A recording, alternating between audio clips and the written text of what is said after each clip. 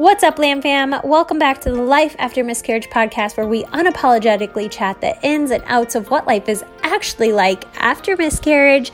I'm your host, Shelly Metling, and with 4 angel babies myself and 1 rainbow baby here on earth, I have created a platform for you guys to share your stories. So sit back, relax, get ready to relate, laugh, and cry as we get real on what life is actually like after miscarriage in the 21st century. Hey guys, sorry to interrupt today's episode, but I was gifted these period underwear from Lalova, and they hold 2.5 tampons worth, and some of their underwear holds 4 tampons worth. I couldn't help but think about how awesome it would have been to have these during my miscarriage journey so that it didn't feel like I was wearing a big old diaper all the time. And I know some of you can probably relate, so I just wanted to share that they are having a Black Friday sale. I believe it is 3 pairs of underwear for 40% off and 6 pairs of underwear for 50% off. So I will leave the link in the description of this episode, and feel free to snag yourself a discount. Now let's get back into it. Hello, everyone. We have Rebecca Swanger on today's episode, which is like the coolest last name ever, by the way, Rebecca. I love that. I am so excited to get to know a little bit more about you and your story. Rebecca, I'm just going to toss it at you. Start wherever you would like. Okay, thank you. So I guess everybody starts here, but my husband and I, we met in 2009. So we've been together a while at this point. I was fresh out of college at 23. He was in grad school, 26. We got married in 2012. We sort of did things backwards. He had finished grad school but hadn't found a job yet. I had just quit my first job out of college because I was miserable and was sort of trying to figure out what my next steps were. I was nannying at the time, planning to go back to school for occupational therapy, but I hadn't done anything related to that in my undergrad, so I had to do a lot of preparation to go back to school. So we got married, we knew we wanted to have kids, but we also knew we had a lot that we wanted to get done in our personal lives, our careers, before we even thought about that. So fast forward 2019, I had finished grad school. I was in my current job for about a year. As I said, I'm an occupational therapist at a hospital nearby.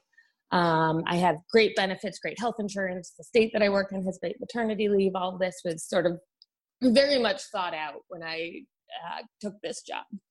And so I stopped taking birth control. I had been taking birth control since I was 18. At this point, I was 2019, so I guess I was like 33, 34.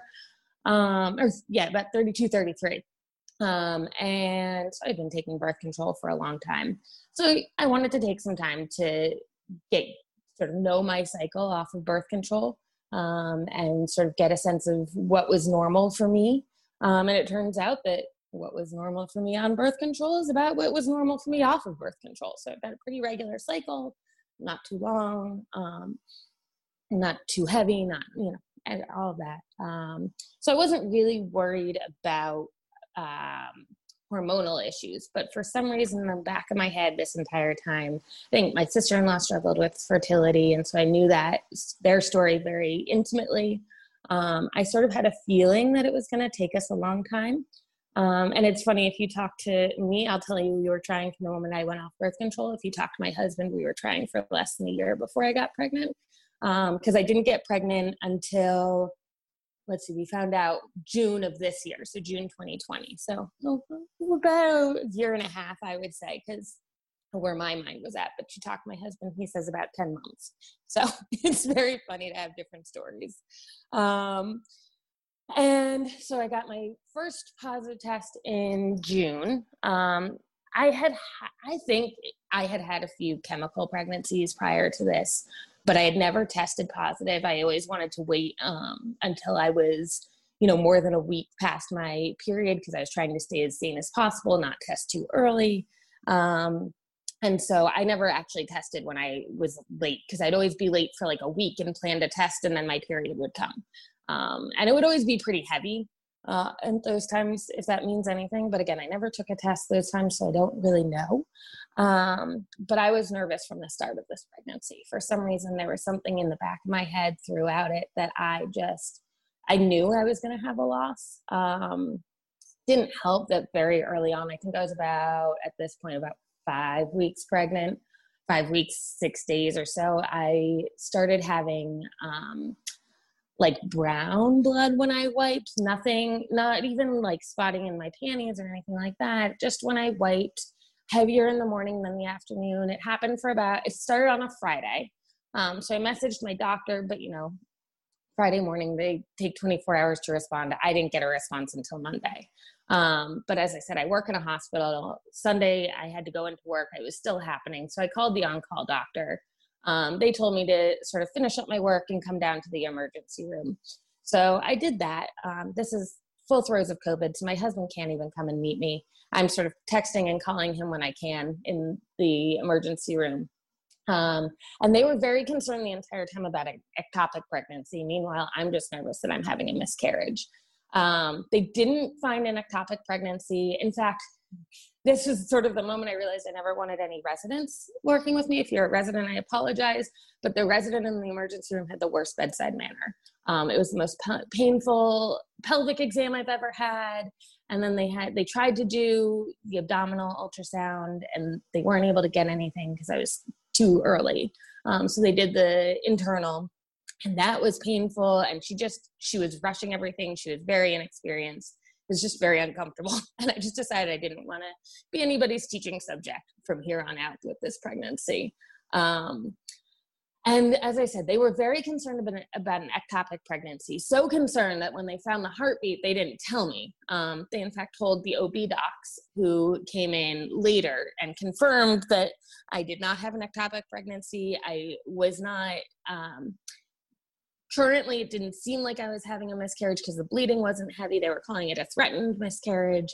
But suddenly this term bicornuate uterus was being brought up. And I had never heard this before. I think I've heard 2 stories, I guess, so far of women being told they've got bicornuate uteruses and then being told that they've got a septate uterus. And I'll get to that in a little bit. So this was the first mention of it. The OB docs basically said, we're just going to wait, but we suggest you go to maternal fetal medicine now. Even though it's early, do an ultrasound. They're the ones who know what they're talking about with this stuff.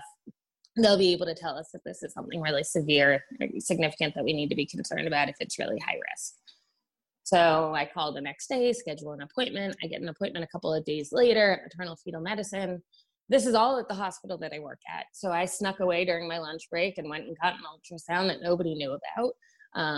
Got the first picture of my baby. We found the heartbeat. It was great. They told me a little bit of bleeding is, it is concerning. You did the right thing, but if it gets don't worry unless it gets heavier than this. They did see a subchorionic hematoma, and they basically said, it's got to make its way out somehow. So don't worry. So I tried not to. But again, I had this gut instinct in me. And this sort of brownish discharge was happening for 3 weeks.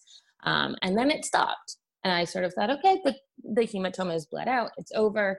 I don't need to worry anymore. So about this time, about 8 or 9 weeks, my nausea, exhaustion, all of that seemed to go away. The only symptom that continued that I was still having was I had very vivid dreams this entire pregnancy. I didn't sleep very well to begin with. Insomnia is sort of something I constantly deal with. But this was more intense than usual. I was always waking up between the hours of 2 and 5 a.m. I was having very intense dreams and stressful dreams, very high anxiety dreams. Now, granted, there's a lot of civil unrest happening. I live in Philadelphia. I know a lot of people don't say where they are, but this was important because around this time, there was a lot of civil unrest happening in my neighborhood. And just a lot of scariness happening all around us in the world. And it was a scary time. So I'm sure my stress dreams were having to do with some of that.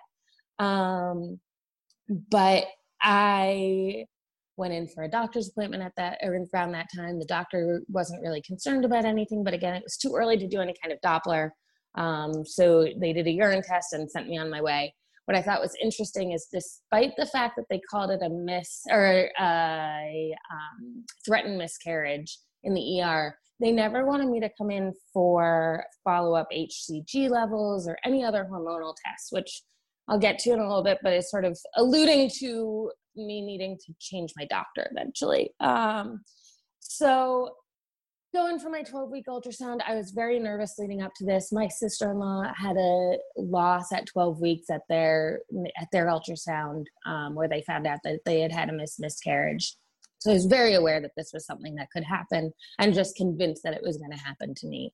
And I was nervous because at that point, my husband hadn't been allowed to come to any appointments because of COVID. But the hospital had just lifted their restrictions and he was allowed to come to the ultrasound. So a lot of my stress was sort of dissipating because at least he'd be there with me. So we go into the appointment. I'm very nervous.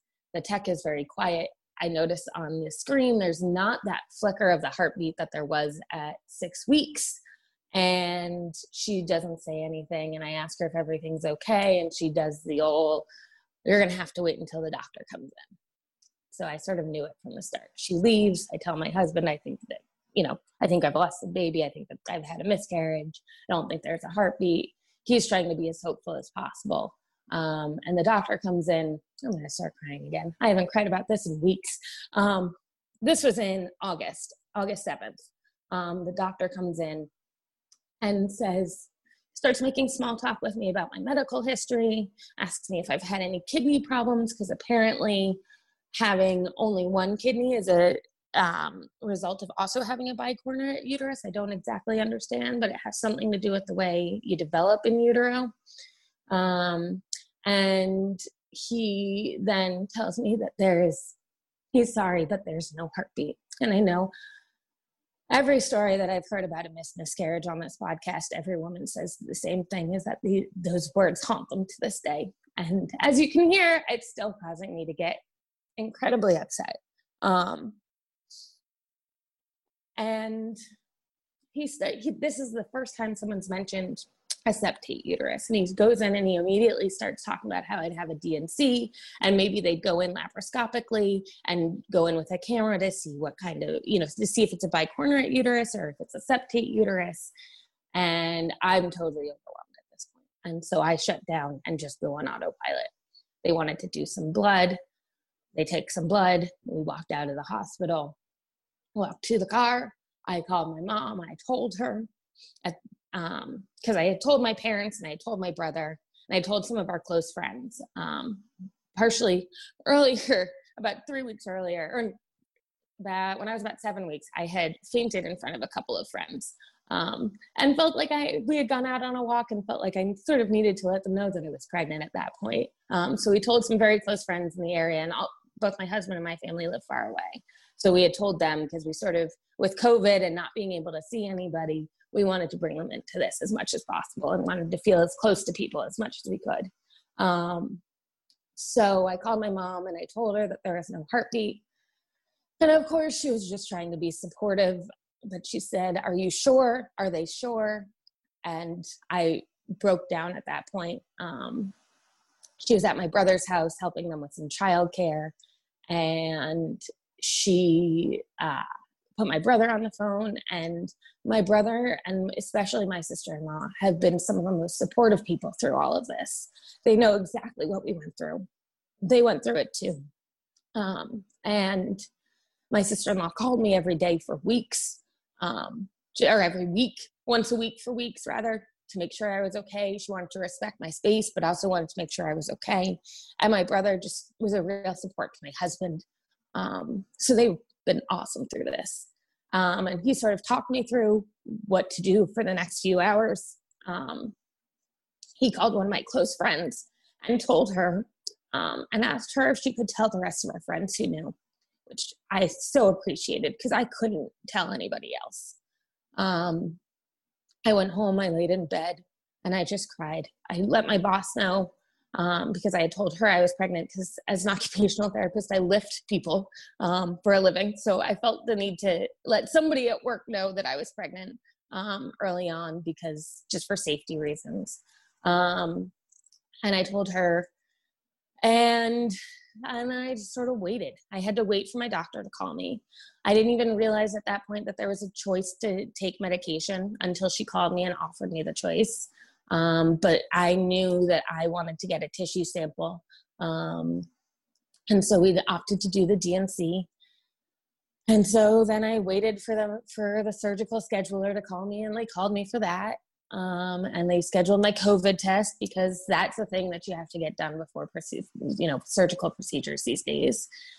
And my surgery couldn't be scheduled until Thursday of the following week, and this was a Friday. So I basically had to sit at home in quarantine, because once I took my COVID test, I couldn't even really leave the house or do even any distance visits with friends. In this weird purgatory of being pregnant and not pregnant at the same time. And I couldn't really do anything. I would try and go out of the house to walk my dog, but I'd make it 3 blocks and just start crying. And I just sat on the couch and cried all week. My parents eventually decided that they were going to come down, and they were going to drive down and visit me the day of my D&E. I ended up having a D&E, not a DNC, I think, because the evacuation can put you at less risk for scarring, from what I understand. But it's essentially the same procedure. So my parents came down the day of my procedure. They were there when I got home. My husband drove me there. He had to drop me off at the front of the hospital. He couldn't come in with me or help me check in, because COVID ruins everything. And I had to get my temperature checked, walk through all the insurance issues. As I said, I've got excellent insurance working for the hospital. I have not seen one hospital bill except for my emergency room visit through this whole thing. And I am so incredibly grateful for that. From what I've heard from other women's stories through this podcast, I am incredibly lucky. So I am trying to be grateful for everything that I can through this entire process. And I know this hospital, so I'm being given directions to get to places that I know, but I'm not speaking up to say anything because I don't know what to say. And I just sort of wandered up to the surgical suite, checked myself in there. It was me and one other person waiting there. They called me back. I got changed and all of that. And I noticed that one of the nurses from the floor that I work on, who's left that floor and has now gone to same-day surgery, is there, and she is incredibly pregnant. And I remember texting my husband that says if she notices me here and she comes and talks to me, I might punch her in the stomach. And I was feeling that way about a lot of pregnant women, that I just wanted to punch them in the stomach whenever I saw them, which is not the healthiest attitude to have, perhaps, but hey, that's where I was at. And it seemed like everywhere I turned that week, all I was seeing were pregnant women. And so they took me into surgery. And of course, my surgeon, who wasn't my OB, because for whatever reason, my OB couldn't come in that day. She was also pregnant. So she takes me in, and the last thing I remember is switching over from the stretcher onto the surgical table, and then just, being asleep at that point and waking up in the recovery room. And once I came to, I sobbed for about 20 minutes. I just sobbed and sobbed and sobbed. And they brought me over to the recovery area, and the nurse who I knew came in, and she basically said that she wanted to take care of me. She wanted to help me. And despite the fact that I didn't want her there, she was everything that I needed in that moment. She was the partner that couldn't be with me. She held my hand until my husband came. She actually, I probably shouldn't say this, but she snuck my husband up to come get me when he came. And it was just, she was everything I needed, all of the support that I needed. I went home. This was a Thursday. My parents stayed for the weekend. And I don't know if I was just feeling better because I wasn't in that purgatory state anymore, or if I was putting on a show because my parents were here. But I started to feel better. On Sunday, my parents left, and I was supposed to go to work that Monday. And as soon as my parents left, I just got into a funk, and my anxiety started creeping up. And I went into work that Monday. I pulled into the parking garage, and immediately started sobbing and having sort of a panic attack, hyperventilating. So I had to take an extra 10 minutes in the parking garage to sort of pull myself together and walk up to my department. I got there, and two of my coworkers who I love came and gave me hugs, and I started crying, and everybody at work wanted to sort of give me a light schedule and make my life easier. But I'm the kind of person that needs to stay busy.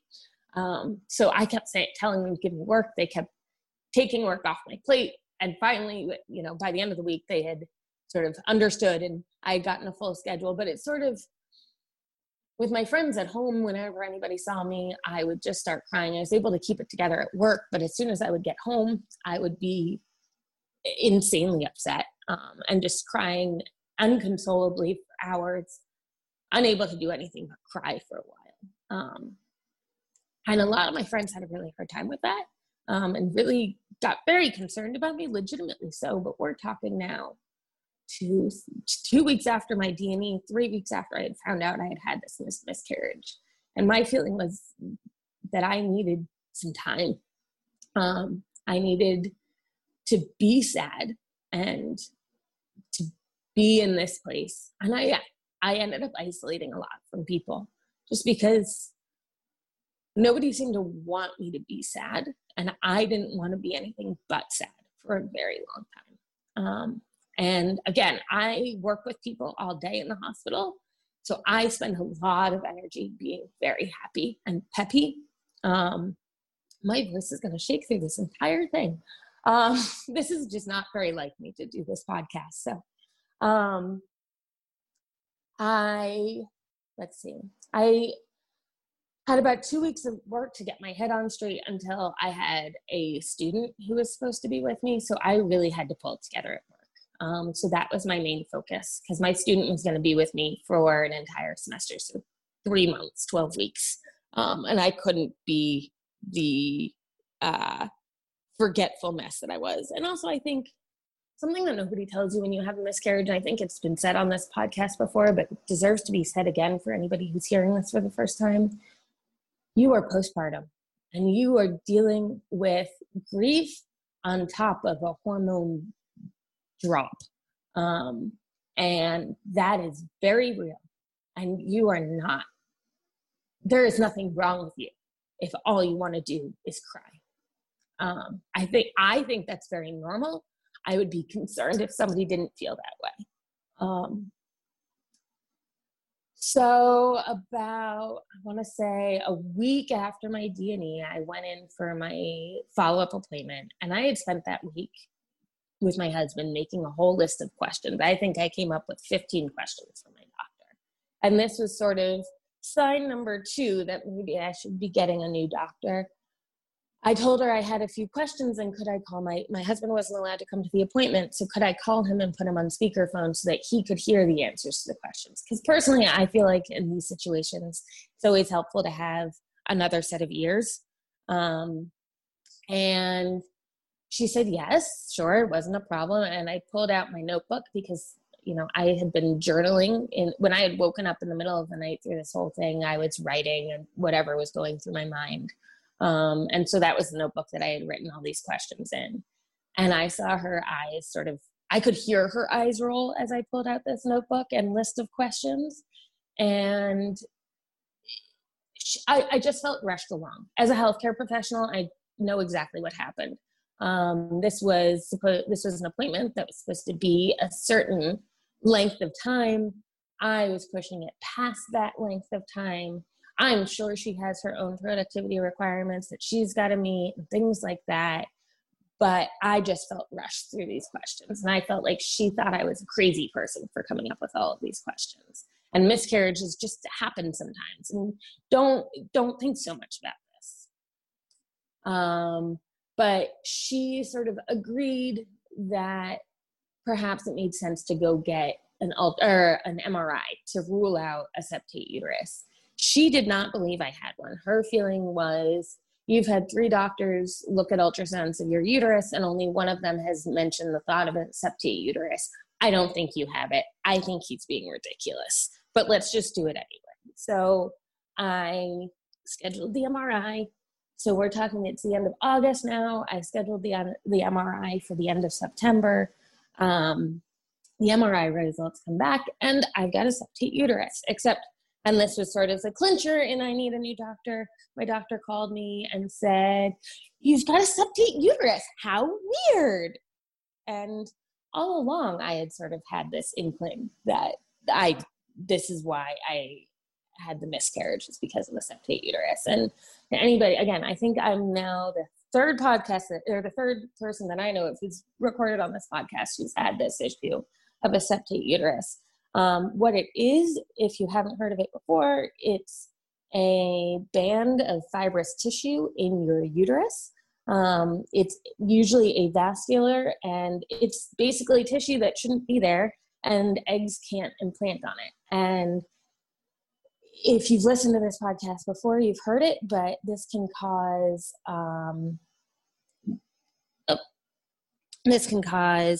multiple miscarriages. So again, in the list of things I'm trying to be grateful in this, I am grateful that I only had to go through one miscarriage before I found this out. I mean, I wish I didn't have to go through any, but I am grateful that despite the fact that I no longer want to use this doctor, she believed this enough to rule it out and at least get the MRI done.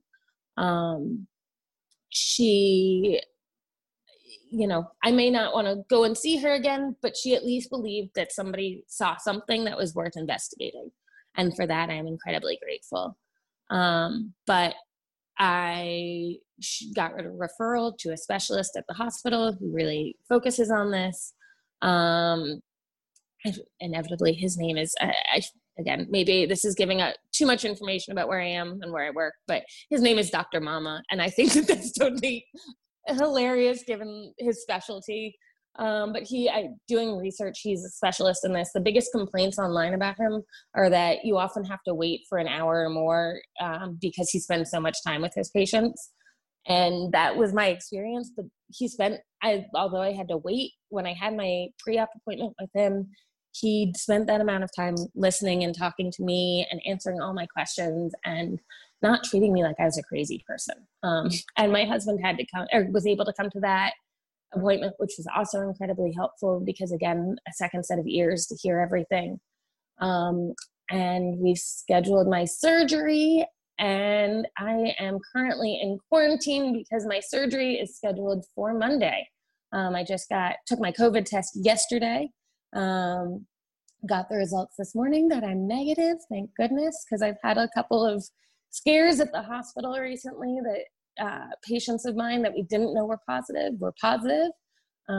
So I'm very glad that I have come back negative, because now I can look forward to this surgery and go from there. From what I know and what I've heard and read, I theoretically should have no problems after this.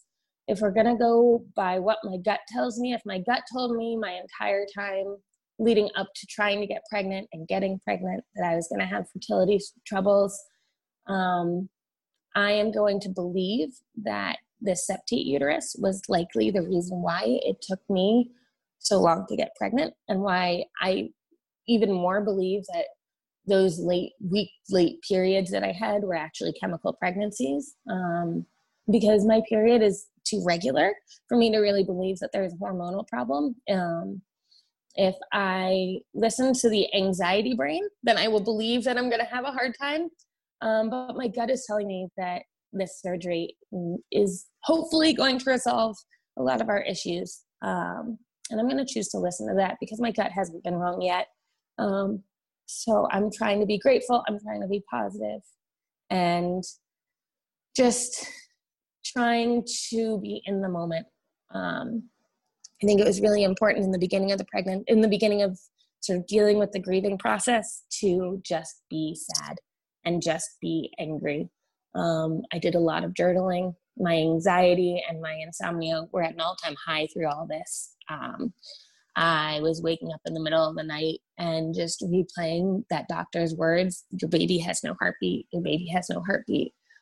So I actually decided, as I mentioned earlier, that I was going to start journaling, and I just started writing my story. And I would write my story until, write a little bit until I started feeling tired, and I'd go to, and that would put me to sleep because I got it out of my brain. And then the next night, the same thing would happen. So I'd pick up where I left off, and continue writing my story. And eventually I stopped needing to do that. I started sleeping through the night a little bit easier. I stopped crying uncontrollably for no reason. I still get sad, as you can tell by the way my voice quivered through the beginning of this.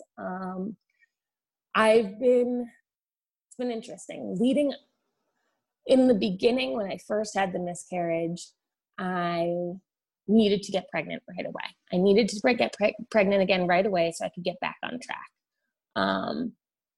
And then in the beginning of October, my husband and I went away for our anniversary. It was also supposed to be a little baby moon because I was going to be due in February. So we thought that it would be nice to go away in October because I'd still be feeling good and I could still move around. We could go on hikes and things like that.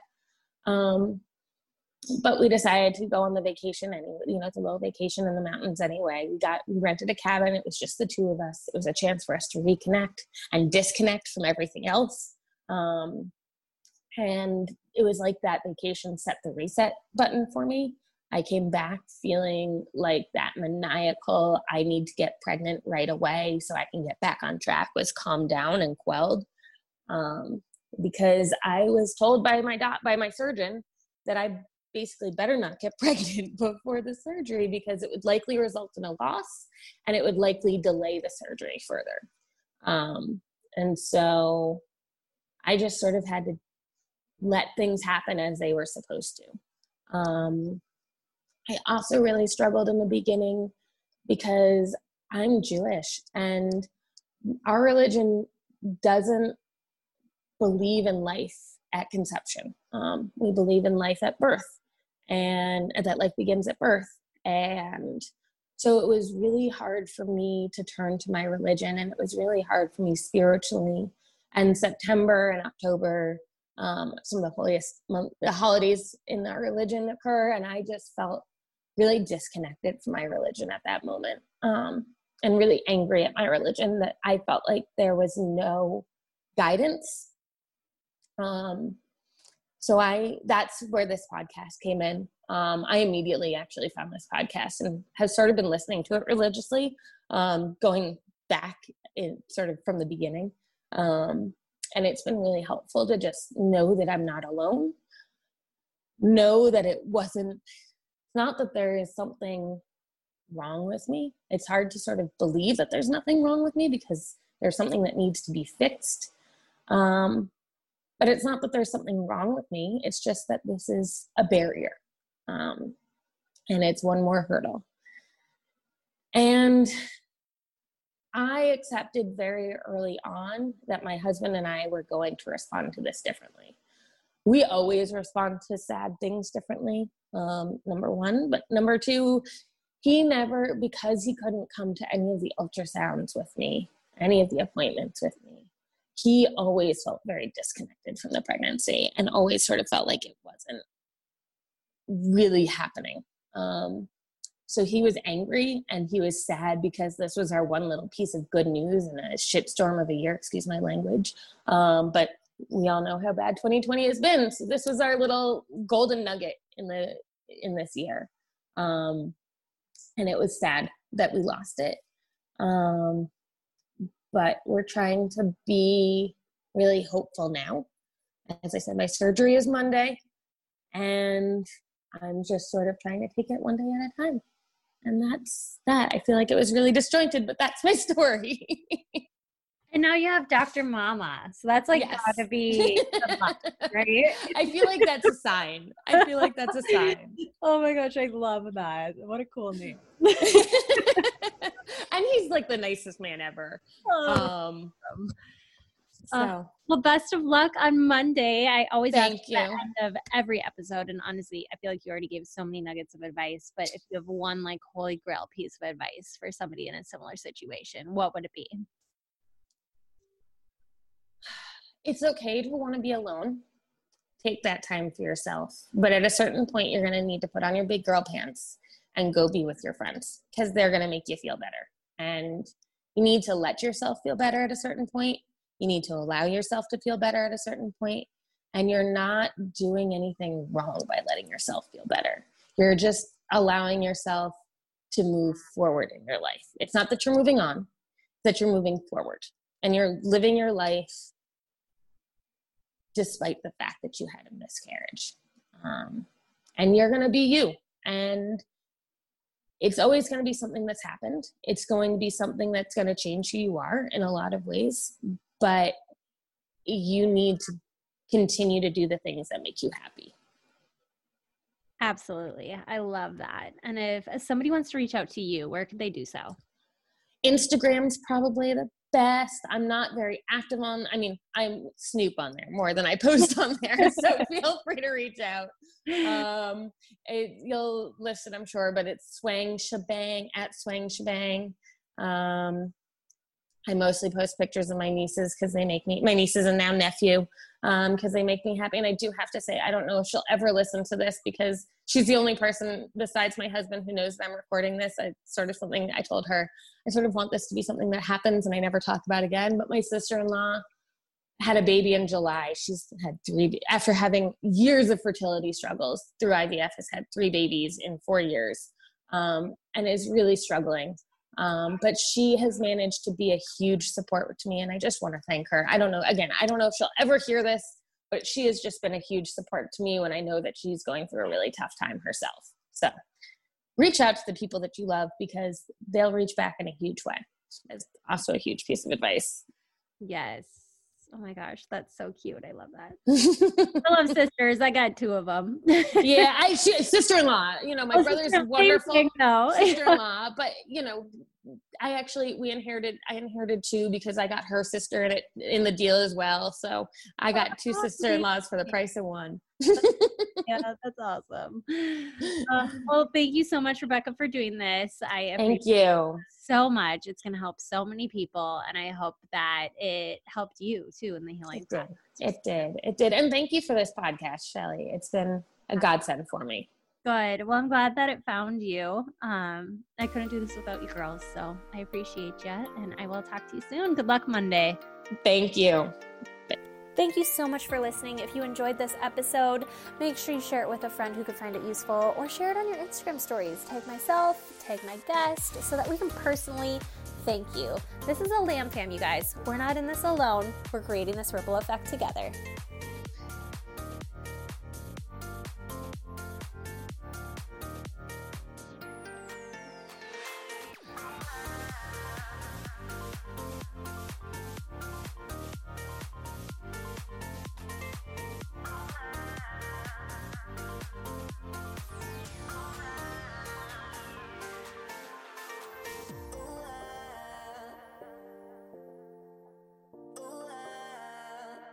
Just